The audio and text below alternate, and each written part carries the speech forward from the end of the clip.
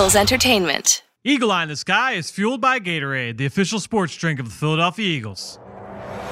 Anything that move, I don't care who it is. Let's go. Give me everything you got. Play fast, play hard. Let's beat these boys tonight in their house. It's party time. It's party time. Here we go. Touchdown!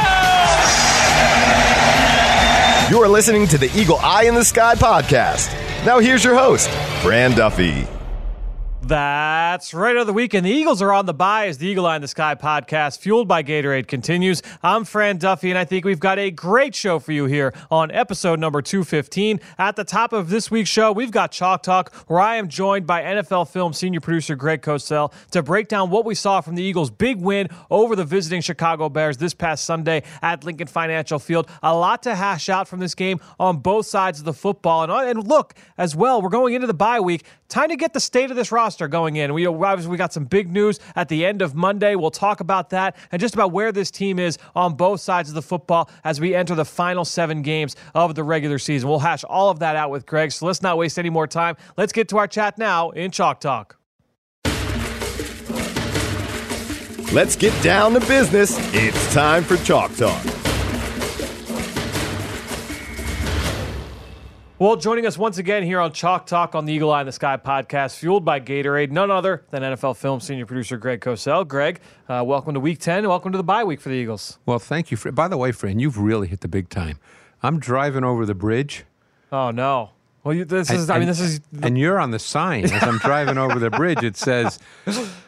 Eagle Eye in the Sky with a picture of you. Yeah, I almost crashed my car. I'm actually surprised that more accidents. Every time I'm stuck in traffic, I'm assuming it's because one of the billboards caused an accident. And I'm stuck. You're right on the billboard. Yeah, it's pretty impressive. I hear about it pretty regularly. I'm just honored to be here right now. Well, I'm glad that the podcast is starting to branch out a little bit more, and the year-round shows have really pitched into that. I'm just happy to bask in your aura. I mean, you remember the very first show that we did. Like we did it in the old. What's now, I believe, the recovery room for the Eagles players. That's right. We used to do it, and it was just a little folding table I remember and a blanket that. over the table that. and a couple stick mics. I was a young man then. That's right. I was a little bit younger. All right. Well, let's get into what we saw from this week's game, because obviously a big win for the Eagles going into the bye week. Yes. Eagles now undefeated going into the bye under Doug Peterson, 4-0 now with him as head coach. But let's talk about what we saw from the team on both sides of the football, and then kind of as we go, we'll talk about some big picture topics as well, because obviously, look, anytime you go into the bye week, you're always going to have these kind of overarching themes. Where's the team right now? What's the status of the roster on both sides? So you and I both have some stats that we'll kind of allude to. We'll kind of talk about the team from a big picture standpoint, how the team has evolved over the last 9 weeks, and then we'll call it a show here. All right. Let's start with the offense. We typically do. Let's start on offense. The big news, obviously, I think we probably should hit this at the top, is that Deshaun Jackson is going to have surgery, right? And so is going to be out for the foreseeable future. That doesn't change too much, I guess, from what we've seen. Playing with him, exactly. So this doesn't change what we've seen for the last 8 weeks, right? But obviously, look. They were counting on Deshaun Jackson being able to come back, and in that first drive yesterday, obviously something did not feel right, and that had to be made. Right. So I think if you look at what they are, what they've been without him, and what they are. Here's what I actually typed out after their first 2 possessions, which were both great possessions. I think they were both 12-play drives. Yeah. Right. But it was very representative to me as what they are as an offense. Yep. Significant snaps of 12 personnel. Yep. Focus on the run game and the quick game, pass game with some Wentz boot action thrown in.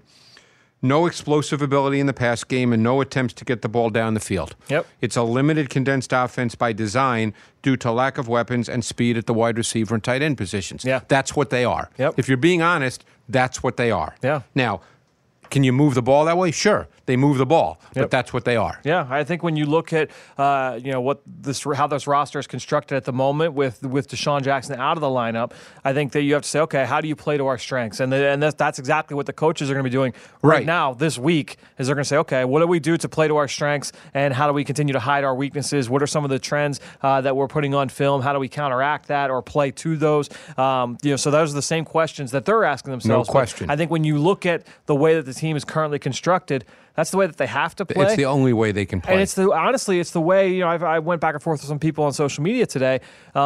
It's the way they played last year for the most part. I mean, they lacked that explosive element a year ago. They counted on Mike Wallace to kind of be that guy. He got hurt very early. I don't believe he registered a catch as an Eagle last year. So I think when you look at how this offense has played over the last couple of years, it's kind of been built that way where, okay, now we have to try and manufacture chunk plays. And they've been able to create, I think if you look at it, just looking at the explosive plays, I mean, they've got 7 touchdown passes of 20-plus yards. That's tied for 4th in the league. They've got those 20-plus plays, aren't they? It's the 40-plus. It's those big explosive plays. That element is not what you're going to see in this offense. Well, and you also, I think, too, and again, I can't remember every one of those in my head right now, but it's how they came about. Yeah.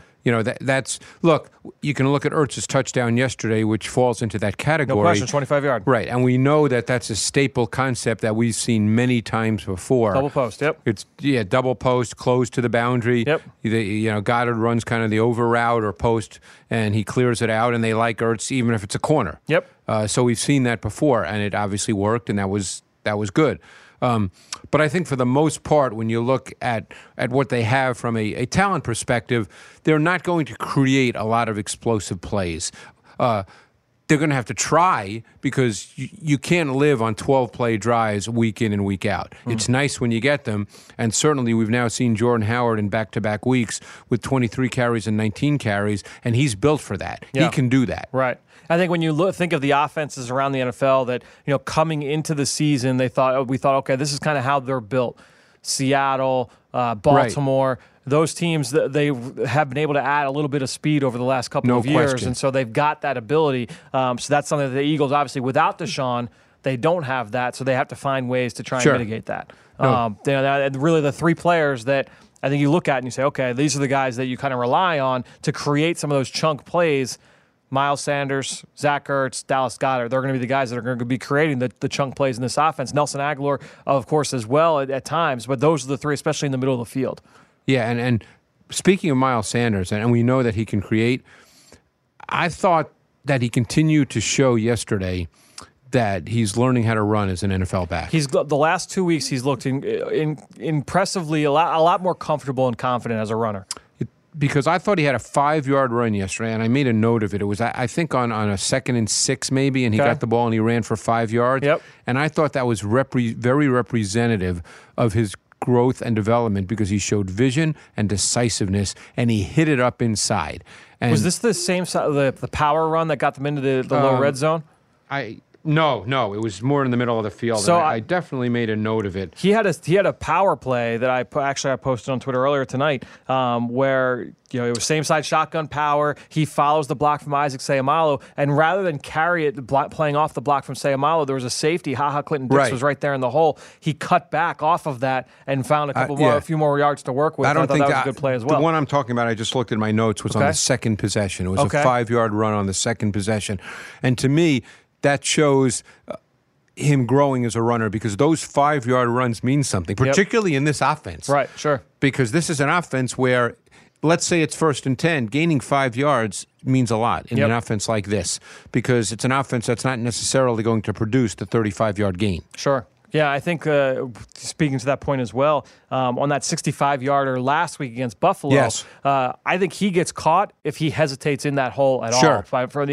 He trusted the block from Jordan Howard, played off of that, exploded through the hole. He gets caught if he stutter steps at all on that play. Then I thought that the decisiveness, even though that was a wide open hole, it was very well defined. You saw that confidence there, and I thought that was something we hadn't always seen from him early in the season. And because of that, he looks quicker now. Yeah, no question. That's the difference between time speed and play speed. No question. We're starting to see him play faster. Decisiveness. Sure. You look quicker when you're decisive. Yep, absolutely. So, all right, well, let's talk about, obviously, I guess one of the big storylines coming out of yesterday was a big day from a production standpoint for Zach Ertz. And look, he's been a focal point of this offense now for years. And I think a lot of people in the media, a lot of the storylines, I don't know how much of it you caught wind with across the river over at NFL Films, but how come, they got to get Zach Ertz more involved? How can they make Ertz more a part of the passing game?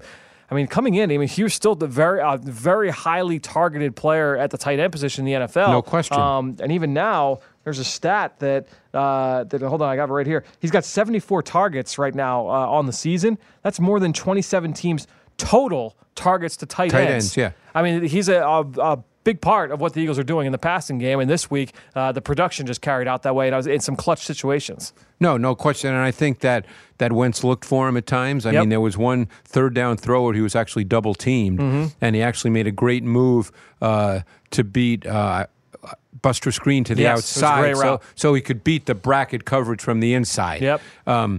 But no, there's no question they designed some things for him. He should have caught another touchdown. It was one of the few times Wentz did not turn it loose. I think it was on the second possession. You know the play I'm speaking about. Yeah, I feel like he saw Ha-Ha there ready to trigger, and that's what kind of caused, because that was the action. Because he was looking right at him. It was the first possession. Was it the first possession? Yeah, because it was the... you could be right. They ran a very similar concept on 4th and 2 earlier in the drive. First possession, 3rd and goal. Yeah, you're right. So earlier in the drive, it was 4th and 2, and middle of the field, and they ran a very similar concept. Wide open, and he hit Ertz for 15. Yes. This time, the safety was there, and I feel like he just did. He could have made it, but again, you'd have to ask Carson Wentz what he saw and why he didn't throw it. It's easy. It's easy for me with a clicker watching it 10 times to say he should have thrown it. Right. I thought he should have, but I'm sure he would have an answer for that. And he got sacked, I believe, on the play. He took a sack, and then they kicked a field goal. I think. And by the way, if it's not clean, you're in field goal range, you're better off taking the sack. That's kind of how I viewed it at the end of the day. Was that, would you like, obviously you'd rather have the touchdown, but if you're going to say, okay, what's the risk reward? Drop. So on quick drops, you're not scanning the field. So at that point, you're better off taking the sack than, now we've seen him obviously make those special plays where he leaves the pocket, but the pocket closed down pretty quickly. But no, getting back to the point about Ertz, there's no question that they clearly designed some things for him. That play you spoke about where they were in bunch, and he started out as number 3, I believe, then became number 1, and then broke back inside to be number 2, I think, is the way it played out. It was a really well-designed play. A great way to beat man coverage, too. Without question. And I think it was 3rd and 2, so they were pretty certain they would get man coverage. And obviously the touchdown we spoke about a few minutes ago was clearly designed for him. We've seen that concept numerous times. The tight end throwback on that one drive, I think that was the second possession. Yes, that was a tight. You're right. So clearly he was a major part of the design of what they wanted to do in the pass game. Yeah, no doubt. And I think when you look at, we've talked about him in the past. Is he the most dynamic athlete to play in the tight end position in the NFL? No. But he's such a good route runner. I was talking with Ben Fennell about it earlier today, and he just made the comparison like a Jason Witten and why he was so good for so many years. Sure, was never the most explosive, the most twitchy athlete, but just always had an ability to be able to uncover and get open for his quarterback. No, I agree with you. Yeah, and then Goddard, I mean, the play that I absolutely loved was that final 3rd and 9 play that sort of wrapped up the game. So many great elements to that play. There were so many great elements to that play. So take us through. So it's 3rd and 9, final drive. I want to look at my notes because I think I jotted down a bunch of them. There was a lot going on. So first of all, because we're going to get to this, they did a great job of handling Khalil Mack with a lot of different tactics throughout the course of this day. And I thought that this play showed a lot of those things that we talk about. There's play action, there's misdirection, there's the all kinds of different things. There's the screen game as well. But tell us what you saw here on this play. These are just, you may have jotted down some other things. I'm just jotting it down as I watch. First of all, they had the Aguilar jet action. And then they had the split flow inside zone run action with Goddard, the split flow player. So it looked like it could be inside zone off the jet action. And then Goddard becomes the screen player off that split flow action. I don't want to say I've never seen that before because I've seen a lot of football, but I couldn't remember seeing that specific thing, the way it was structured and played out. So have you seen that before? I can't remember seeing it, but I'll tell you this. Doug Peterson is going to be on an upcoming episode of Eagles Game Plan and broke down the play. And he said at the snap of the ball, or not right at the snap, but right after the snap, when he saw Leonard Floyd, who Goddard was coming across to quote-unquote block, he said, I saw Floyd standing there. I said, oh, man, the play's done. He's gonna read this. And Goddard did such a great job of shucking him upfield that he was able to create that separation and get open for Wentz. Yeah, it was a really well-designed so that was, play. that was just, I think, an instinctive move at the time because you're not expecting Floyd to be where he was. But no, I just thought the design of a play that then ended up being a base screen, but how they got to that.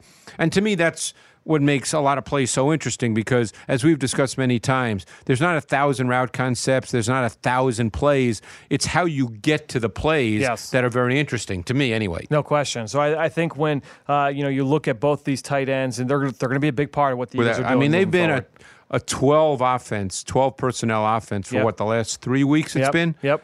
I didn't chart the number of I haven't charted snaps, it either. Yeah, but it was definitely a meaningful number. Yeah, especially since Goddard's gotten healthy from that calf. Yeah. I mean, he's now a huge part of what they're doing. And honestly, yesterday they relied on him a lot to be one-on-one with Khalil Mack in the run game. Yeah. And sometimes it went Mack's way, sometimes it went Goddard's way. But that kind of shows you the faith that they've gotten him at the point of attack and what he's able to do. Well, Mack really did not impact the game. Yeah.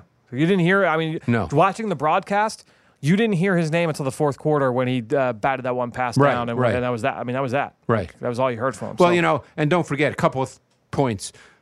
2 points really is the nature of the Eagles' offense and the pass game is going to minimize Mack's impact because a lot of stuff's quick. Yeah. Okay. Secondly, it really helps Andre Dillard, who I thought played extremely well, but the nature of the pass game also helps him because he's not being asked to take deep sets and have to pass protect for 3 seconds on deeper drops. Right. So it's not something where you're going to say, man, like Andre Dillard was outstanding. He did a great job holding up one-on-one against Khalil Mack down after down. Because they're not running that kind of offense. He did everything he was asked to do, and he did it well. He did it well. And there were some plays. I'll tell you what, the one unsung part of the completion to Miles Sanders on that final drive, that third down check down. That was a great play, too. It was a great play, and Andre Dillard did a great job picking up a stunt where he recovered really, really well, and you kind of saw not just the athleticism, but also the awareness and the decisiveness picking up that stunt I remember back outside. But it was really cool because of the way that Sanders obviously stepped inside, and that's what caught Trevathan, who had a man-to-man. Yeah, so it looked like, I broke this play down. It looked like it was a four-man slide. He's looking across the formation to make sure 27 McManus doesn't come. Right. As soon as McManus drops out, Miles Sanders says, okay, I'm able to chip and release out. He takes a look, makes sure that Trevathan's not coming, and there's that cat and mouse game of the green dog situation. Trevathan kind of got stuck for a second. Yeah, because you could tell Trevathan's thinking, okay, is he staying in the block? If he's blocking, I'm going. Right. But if he's releasing, I got to get caught. I don't want to get caught. He ended up getting caught, and Carson recognized it great. Yeah. It was awesome all the way around. A couple of really key third down conversions. We talked about that third down defense. Did they have four? I think they had 4 of them on the final drive. They went 8 for 18 on the day. Yeah, but I think I made a note. Let's see. I thought I made a note. 4 third down conversions on that final field goal drive. You know what's a crazy stat? They're actually 77.5% on third and short, so third and 4 or less. They missed one yesterday, though. They missed one yesterday. Yeah. They've been really, really efficient in those, and they're going to need to be. They're going to need to be. First of all, because of the way they're playing, they're going to need to be. Yeah, no question. We talked last week a lot about that third down defense with Chicago, and to me that was one of the big, the games within a game in this game is going to be, defeating the man coverage from Chicago, watching out for those pressure packages. I thought the offensive line did a really good job when they were relied on to kind of hold up. Yep. Now, they didn't always convert some of those. There were some drops on the back end of some of those passes for Carson Wentz in those situations, but I was really impressed with how the offensive line, the running backs, really good examples of communication between those guys. Jordan Howard had a couple of really nice blocks in protection. Seems to every week. He does, and so it's been really good to see both him and Sanders really step up from that standpoint. Let's talk about the receivers, because I think obviously we talked about Deshaun. They're going to have to get some better play. Obviously, look, the drops have hurt them throughout the course of the start of the season. Jeffrey had 3 drops yesterday that were, I think, all on third down. Yeah, and they were crucial. And he came back and had a couple of big ones. No question. But see, they don't have that kind of margin for error. Yeah. That's the only issue. I think when you talk about, they're going to need to be a ball control offense. Right. They're going to need to be able to incrementally move the ball down the field. Ball security, and that talks about fumbles with the quarterback and the running back and drops with the receivers. The ball security has got to be better across the board if they're going to be that kind of offense and be successful with that method. Because Wentz had one of those plays yesterday where he made that throw where he was getting hit, and I forget, it was a stun, I believe, and I forget who came in and hit him. It was, I think it was Roy Robertson-Harris. He kind of lifted him off the ground, and he made the great throw to Jeffrey in the middle, and you got to catch that ball. Yeah, it was one of those games where I feel like, the Eagles win the game, But obviously, it's one of those ones where now the coaches, they still have plenty of things where it's like, all right, without question. Lots of things Yeah. that we have to be able to correct and get straightened up moving forward. But look, I mean, this is talking big picture now. You've got Nelson Aguilar. We kind of know, what he is and what he can be for this offense. Alshon Jeffrey. I think you look at some of these young guys. You look at Matt Collins. You look at J.J. Arcega-Whiteside. Is he going to be able to find a way to kind of get on the field? He showed some really good things this summer. And I think when you ultimately, there's been a lot of talk in the media about, J.J. and, where's he at with his development and how come he's not on the field. If this wasn't a situation where the guy had shown nothing in the summer, if it was something where like, oh, man, we didn't see anything from him. But I was at practice every day, training camp. Guy made some big catches, going up and over guys. He showed the ability to separate. He made plays with the ball in his hands in the summer and in preseason. Made some big plays. That Ravens, I think it was the Ravens game, few big catches. Right. Now we just want to see that translate now into the regular season. Well, sometimes after a bye week, some things change. Yep. Look, we know that Matt Collins doesn't get targeted ever, basically. Yep. Right. So we'll see if Arcega-Whiteside, when we come back from the bye, starts taking some snaps away. Yeah. I mean, he played a few snaps yesterday. Yep, he did. I've got, to me, I think a lot of people are very quick to say, because they want early results. I mean, you know how the society we live in today. They want early results. They want to see it now. But to me, I always, especially with rookies, how many people wanted to give up on Isaac Seumalo 2 years ago, or I wanted to give up and on... sometimes receivers take time. I think a lot of... I think we're getting a little spoiled with this rookie class because we've seen guys make some impacts.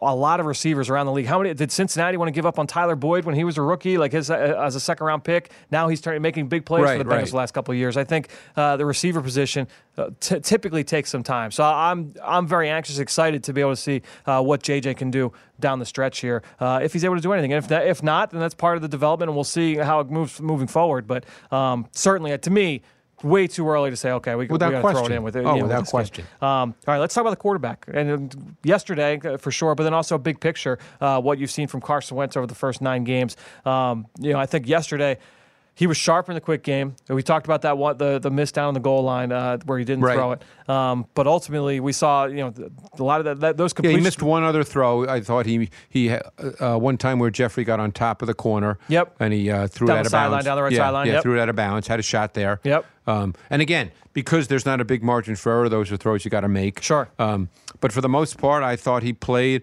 efficiently within their system. Because that's essentially what the Eagles are now. They're a system offense. Yeah. So you're asking Carson Wentz to operate within a system. And I thought he was quick with the ball yesterday, quicker than in some games this year. He's a very twitchy thrower. Would you say that's fair? Like just how and when he's got to reset and make an awkward throw off an awkward platform, like he's got to. I can think of like him, like Russell Wilson, Aaron Rodgers, like that quick twitch delivery. Yes. He had a couple of those yesterday, which were really impressive. Yeah, and obviously he's got a big arm. He can make every throw. But I thought he played well, and I think, big picture, I think we know what he is. Yeah. The question is, how efficient can the overall offense be? Right. And how is it going to be structured going forward? Yeah. Because I really believe, certainly with the next 2 games after the bye, I'm not so sure that they're going to be able to just do 12, 13, 14 play drives and feel like that's going to win those games. Yeah, and it's going to come down to execution and play design to be able to say, okay, like how can we orchestrate and create? Because we saw it yesterday where they were able to create a lot of opportunities for those guys, to get guys open. Now you got to be able to do that over a consistent basis, and those guys were able to come through. Run game we've talked about a little bit, but let's just talk about Jordan Howard, and obviously a guy that I tweeted this earlier tonight. If you look up forward lean in the football dictionary, you might see Jordan Howard's headshot. The guy, when he gets going downhill, running behind those pads. There were a couple where he's hit at the line of scrimmage, and it's instead of a 0-yard gain or a 1-yard gain, it's 3 or 4. Yeah, who hit him yesterday on that one run in the backfield? Eddie Jackson. Right. He came in scot-free on a blitz. Well, I think he was actually running across the formation with the jet. Yes, with the jet action. Yep, you're right. And then the ball got snapped. You're right. He just. Yeah. That's exactly right. That's exactly what happened on that play. Yeah. But he came in scot-clean. Yeah. And hit him with a pretty good shot. And Jordan ran through it, and it was a 3-yard gain. And there was another one where it was 2. And if you freeze it at one point as he's approaching the line of scrimmage, he got 6 out of this. Yes. He's that kind of back. Yeah. Because he's not a pretty-looking back. Right. And you're certainly not going to say he's a top 2 or 3 back in the league in terms of his overall skill set and talent level. But he's a sustaining grinder, and that's what this offense needs. Yep. They need a back that can make it 2nd and 4. Yep. Because this is not an offense that is going to make up a lot of 2nd and 9s. Sure. I think that what we've seen from him over the last couple of weeks, and over the last, we'll say 6-7 weeks, has been he provides the Eagles with a tone setter early, and this Correct. goes along with the offensive line. Yeah, And the offensive line I thought played well yesterday. I mean, you talk about some of those double teams. Yeah. With Lane, especially with Lane Johnson and Brandon Brooks, it really helping to pave the way for Was Jordan. it the touchdown where Brooks climbed up to the second Brooke level? climbed? And actually, I thought that Lane Johnson did a great job too, because that that was play, meant yep. to be a double, and I think it was Nick Williams actually stepped toward Lane so Brooks could release quicker, but then he got right up on Roquan Smith and did a great job of just washing him right out. He dismantled Roquan at the second level, and Lane, as you mentioned, did a great job of kind of scooping the 3 tight. Williams helped him because Williams he took a step toward Lane, but still he did have to turn and seal him. But they just worked really well in tandem on that play. And the tight ends on that play did a great job as well, getting the 2 on the backside. Both guys, Zach Ertz. Zach Ertz, to me, has had probably the best blocking season of his career. I'd love to ask him about that just coming into the year, if that was kind of a point of emphasis, because that was a knock on him, I think, coming in throughout the course of his career. Right. Oh, he's a pass catcher, not a blocker. He's shown up in the run game this year. It's been very impressive to watch. But no, I mean the run game, all of yesterday was really, really big. And I mentioned it allows them to set the tone early and then also close games. Right. The last 2 weeks, we've seen them have 8-minute drives to wrap up games, put them on ice.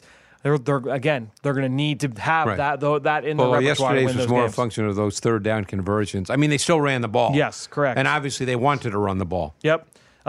Play action was a big thing yesterday, and so I believe the final number was that Carson was 9 of 13 off play action. I'm a big fan of play action, what it can do for quarterbacks. The Eagles are actually 6th most in play action dropbacks so far this year. Tell us why play action could be so favorable to an offense and also to a quarterback. Well, play action is one of those things you have to define in a little more detail. Yeah. Because play action can be used in many different ways.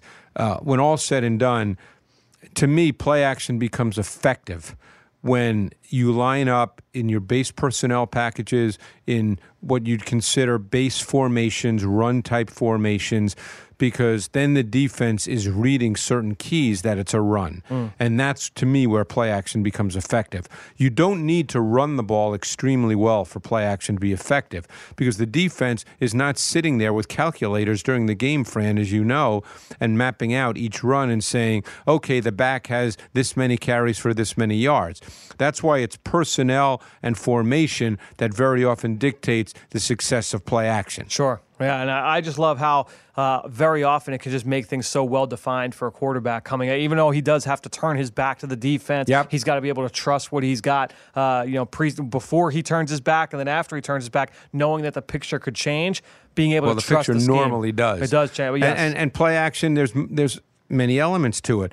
If you're truly looking for a shot play down the field, very often you'll max protect, and it might just be a 2-receiver route. Yep. If you run play action out of 3 wide receivers, it could be different. So there's many kinds of play actions, and obviously you can do play action off many different run looks. You can do play action with your quarterback under center. You can do play action with your quarterback in the gun. Play action is the overarching term we use, but it's really a much more detailed, nuanced element of offense. Sure. Well, it's a lot that you mentioned, with the Max Pro 2-man routes. To me, I was talking to somebody yesterday while watching the game, and they said it was after Mitch Trubisky hit the 53-yarder to Taylor Gabriel, and said, man, he struggled all day, and then he goes and he hits that big play. And I'm like, well, look, they went Max Pro. I mean, that's about, if you're a young quarterback who's struggling to see the field. On that, as you know. Well, I mean, but if you're a young quarterback that's struggling to see the field, being able to just drop back off play action, off a 7-step drop, and just grip it and rip it downfield. That's like what you can ask for. To say, like, all right, let me get into a rhythm that way. But all right, let's go. Let's change gears now. Let's go over to the defensive side and kind of talk big picture. I think one of the interesting things, number one, coming out of this game, I'm not sure how you felt. I can confidently say Fletcher Cox is back. It started right at the beginning of the game. Yeah, I mean, opening drive, first 3 plays, he impacted all 3 plays. Without question. That was awesome because we saw that last week and we said, okay, Fletcher looks like he's starting to get. This week against Chicago was like, okay, this is Fletcher Cox. Yep. which was great. I mean, that to me, I think if there were any people out there that thought like, oh man, like, is he ever going to get back from this injury? Is he starting to hit the tail end? This was the game where I was like, all right, like, check that out. He played very well. Yeah, I thought that was a huge sign for this defense. What I took away from the game yesterday, a couple of things. Okay. Number one, I thought that they were truly flying around. I thought that was evident on tape. Really good energy. Really good energy. The D-line had a couple of really impressive high motor plays, chasing Without the ball question. outside the hash. And that's part of defense, by the way. Yeah. But I thought they did some really interesting things tactically as we start looking ahead. Take us through. Number one, I thought different use of personnel. Because what they did, this has been a dime team over the last year or so, but this year their dime has been, and just so people know, dime means 6 defensive backs. Yep, thank you. But they've been a 3-corner, 3-safety dime this year. Sendejo has been the dime player. Yesterday, and I think they only did it maybe 6 or 7 times and all on third down, if I'm not mistaken. I believe so. They played 4-corner dime, bringing in Rasul Douglas. And that allowed them, I think on every one of those, they played cover 1. And they blitzed on, if not all of them, certainly most of them. Yeah. But it gave them some matchups that they clearly felt good about because they put Mills on the tight end Burton. It's a lot of fun to watch this. Yeah. Oh, without question. Yeah.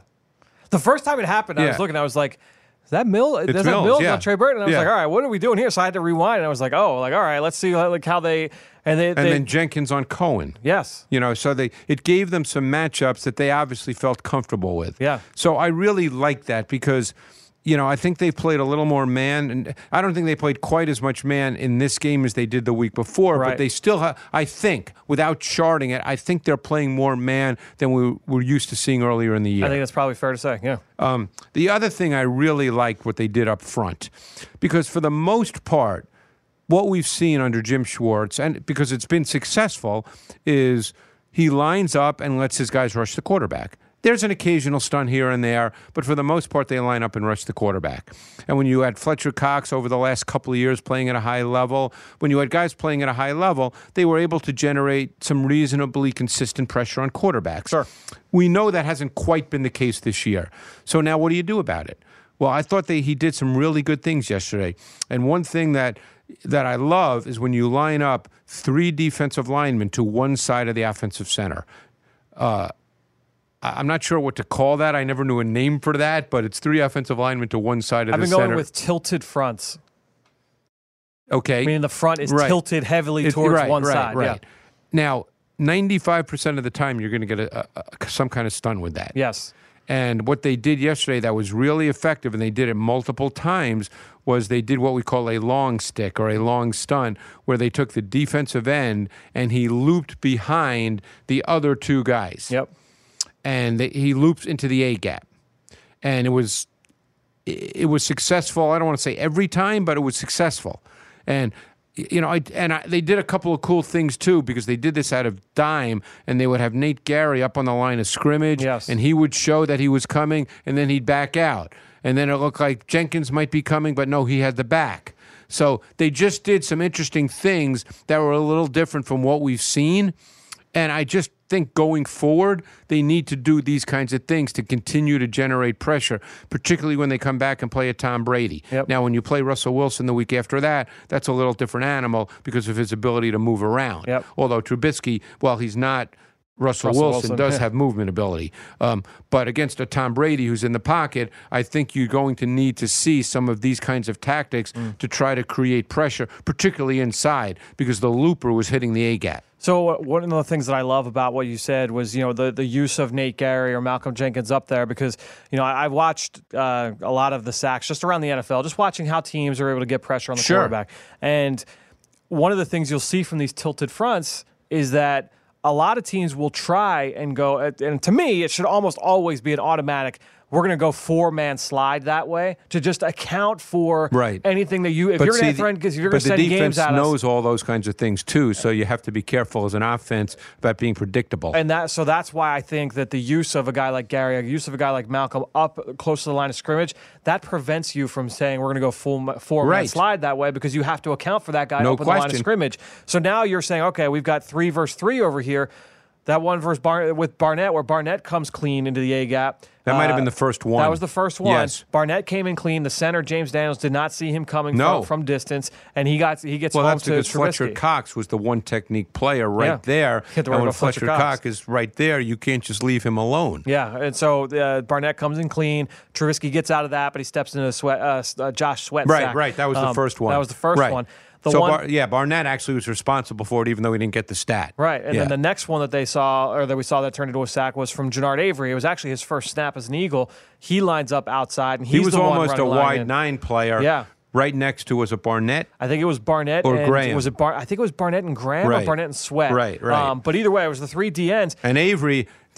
And see, what I loved about that particular play, Avery got the half sack, but that's a perfect example because the back had to add in the protection, Jenkins green dog. Yep. Because Jenkins had the back go and the back stayed in to protect. Jenkins added into the pressure, and there was no one to block him. Yeah. So it was beautiful. And that one was a little bit different from the previous two because they actually slid the protection the opposite way to account for Fletcher Cox, who had been manhandling their guys all game long. Because they were keeping the back on that side. Exactly. No, so there's many. Protection is one of those things I try to learn more and more every year about protections because protections are one of those things that there's many different. Some might say, gee, there's not a lot of ways, but to me, there's a lot of ways, and I just try to keep learning more. Yeah, it's something I've been trying to spend a little bit more time on the last couple of years, and that's why I've been watching, honestly, a lot of the pressures from around the league, just kind of get a sense of how teams are attacking them. And this one was really fun to watch. Just certainly one of the big takeaways in this game, and the use of Jannard Avery, not just on that play, but multiple He's a pretty times. explosive kid now. Very explosive kid. You talked about him him last week. He's like a fire week. plug because he's not tall. Yeah. But he's explosive. A few times they lined him up, and pre-snap he lined up stacked next to Nate Gary, and then he didn't play just that many before, snaps. He only though. played a handful, but a couple he lined up stacked next to Gary, and then late would just creep up and he'd play as an A-gap player. He had a nice run stop where he beat the guard real quickly. I mean, he had a couple of really nice plays. But I think in the this game. overriding point is I think they need to do more of these kinds of things. Yep. Because they need to create pressure. Sure. And I think they have athletes who are capable of doing this. Yeah, it's going to be a lot of fun watching this group, I think, down the stretch. And the pass rush had come into a lot of fire early in the season, and I think watching this group kind of come alive is going to be a lot of fun because these guys, it's a young group. I'll tell you one thing that stood out to me, and I know that Bradham's going to be back, and that probably takes Edwards out of the mix. But I think he's kind of fun to watch, the way he attacks, blocks aggressively with physicality. That's what he was at Wisconsin. Now, obviously, he was an undrafted player, so no one, he's not a great athlete. Yep. But he's just a fun guy to watch. Yeah.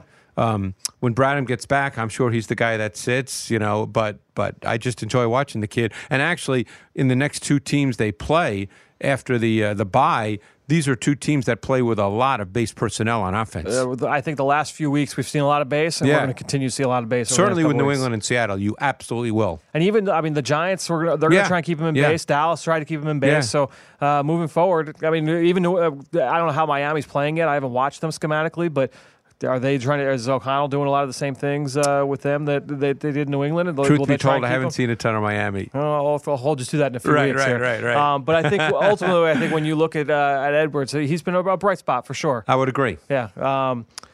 Let's talk about the secondary a little bit. You mentioned what they did from a dime personnel standpoint. We saw the pass break up by Jalen Mills down the field. We saw a play by Avonte Maddox. I like Avonte Maddox. Yeah, we saw the play by Ronald Darby last week on fourth down against the Bills. To me, I kind of look at this team and I say, all right, you get Jalen Mills back, you get Darby back, you get Maddox back. We're getting Nigel Bradham back soon. You get Tim Jernigan back yesterday. Yes. You got add in a Jannard Avery. Fletcher Cox is back, rounding back into form. You know who I thought showed up too, flashed on a few snaps, was Rush. He did. I have an edit that's going to go out Tuesday. That's got a set of plays that'll go out. Yeah. He disrupted some plays. Yeah, he did. This is a defense that's rounding into form at a stretch again where you're going to need that defense. And again, they're playing a little more man. They're mixing things up. They got back to playing that, and I studied it carefully today. I think it's 3 robber. I don't think it's 2, but they played more snaps of that. Yep. Yeah, that's they gave up the big play on that, but they provided a bunch of other times in the game. And, the coverage. I think a lot of people are quick to crush the coverage. Obviously, there are reasons why it works, and otherwise they wouldn't run it. If it only gave up big plays, they wouldn't be running the coverage. You saw some good things from that coverage as well throughout the course of the game. It's going to be fun. I think it's going to look, the Deshaun Jackson news is obviously tough. You know what? I was almost prepared for that, though, to be honest with you. Yeah, sure. I mean, I think just kind of coming into today, you didn't know what to expect. But I think ultimately, this is a team, there's a lot of really interesting things that are going to be a lot of fun to watch down the stretch here as they look to make a playoff run. And defense is going to be critical here because barring special teams plays or turnovers, which come from defense, my sense is we're not going to see an offense put up 35 points on a weekly basis. Yeah. To me, this is the point I made in the post-game show yesterday with Amy Campbell and with Ike Reese. I said, ultimately, when the weather gets cold, when it's November and December, there are a few things that I think you look at and you say, okay, these are what you want to rely on. If you're an NFL team, and you run game is one of them. Run game, defense. Which if you're the defense running form, you got that. Reliable quarterback play and a good coaching staff. Right. And I think when you look at Doug Peterson and Jim Schwartz on that side, that's a proven duo. You look at Carson Wentz, we know what he can be. This run game has been really, really strong. And the defense, like we've talked about over the last 10, 15 minutes, starting to kind of round into form. Well, that's a formula. That's something we'll find out real quick because they're going to get two major tests as soon as they get back from the bye. Yeah, two major tests coming after the bye. And then after that, a bunch of games you're hoping you feel pretty good about going down the stretch. So it's going to be fun. It's going to be fun to watch. It'll be fun to watch. We're excited to break it down with you over the next couple of months here, Greg. Appreciate the time here, as always, on Chalk Talk on the Eagle Eye in the Sky podcast, fueled by Gatorade. We will talk to you here next week. All right, Fran.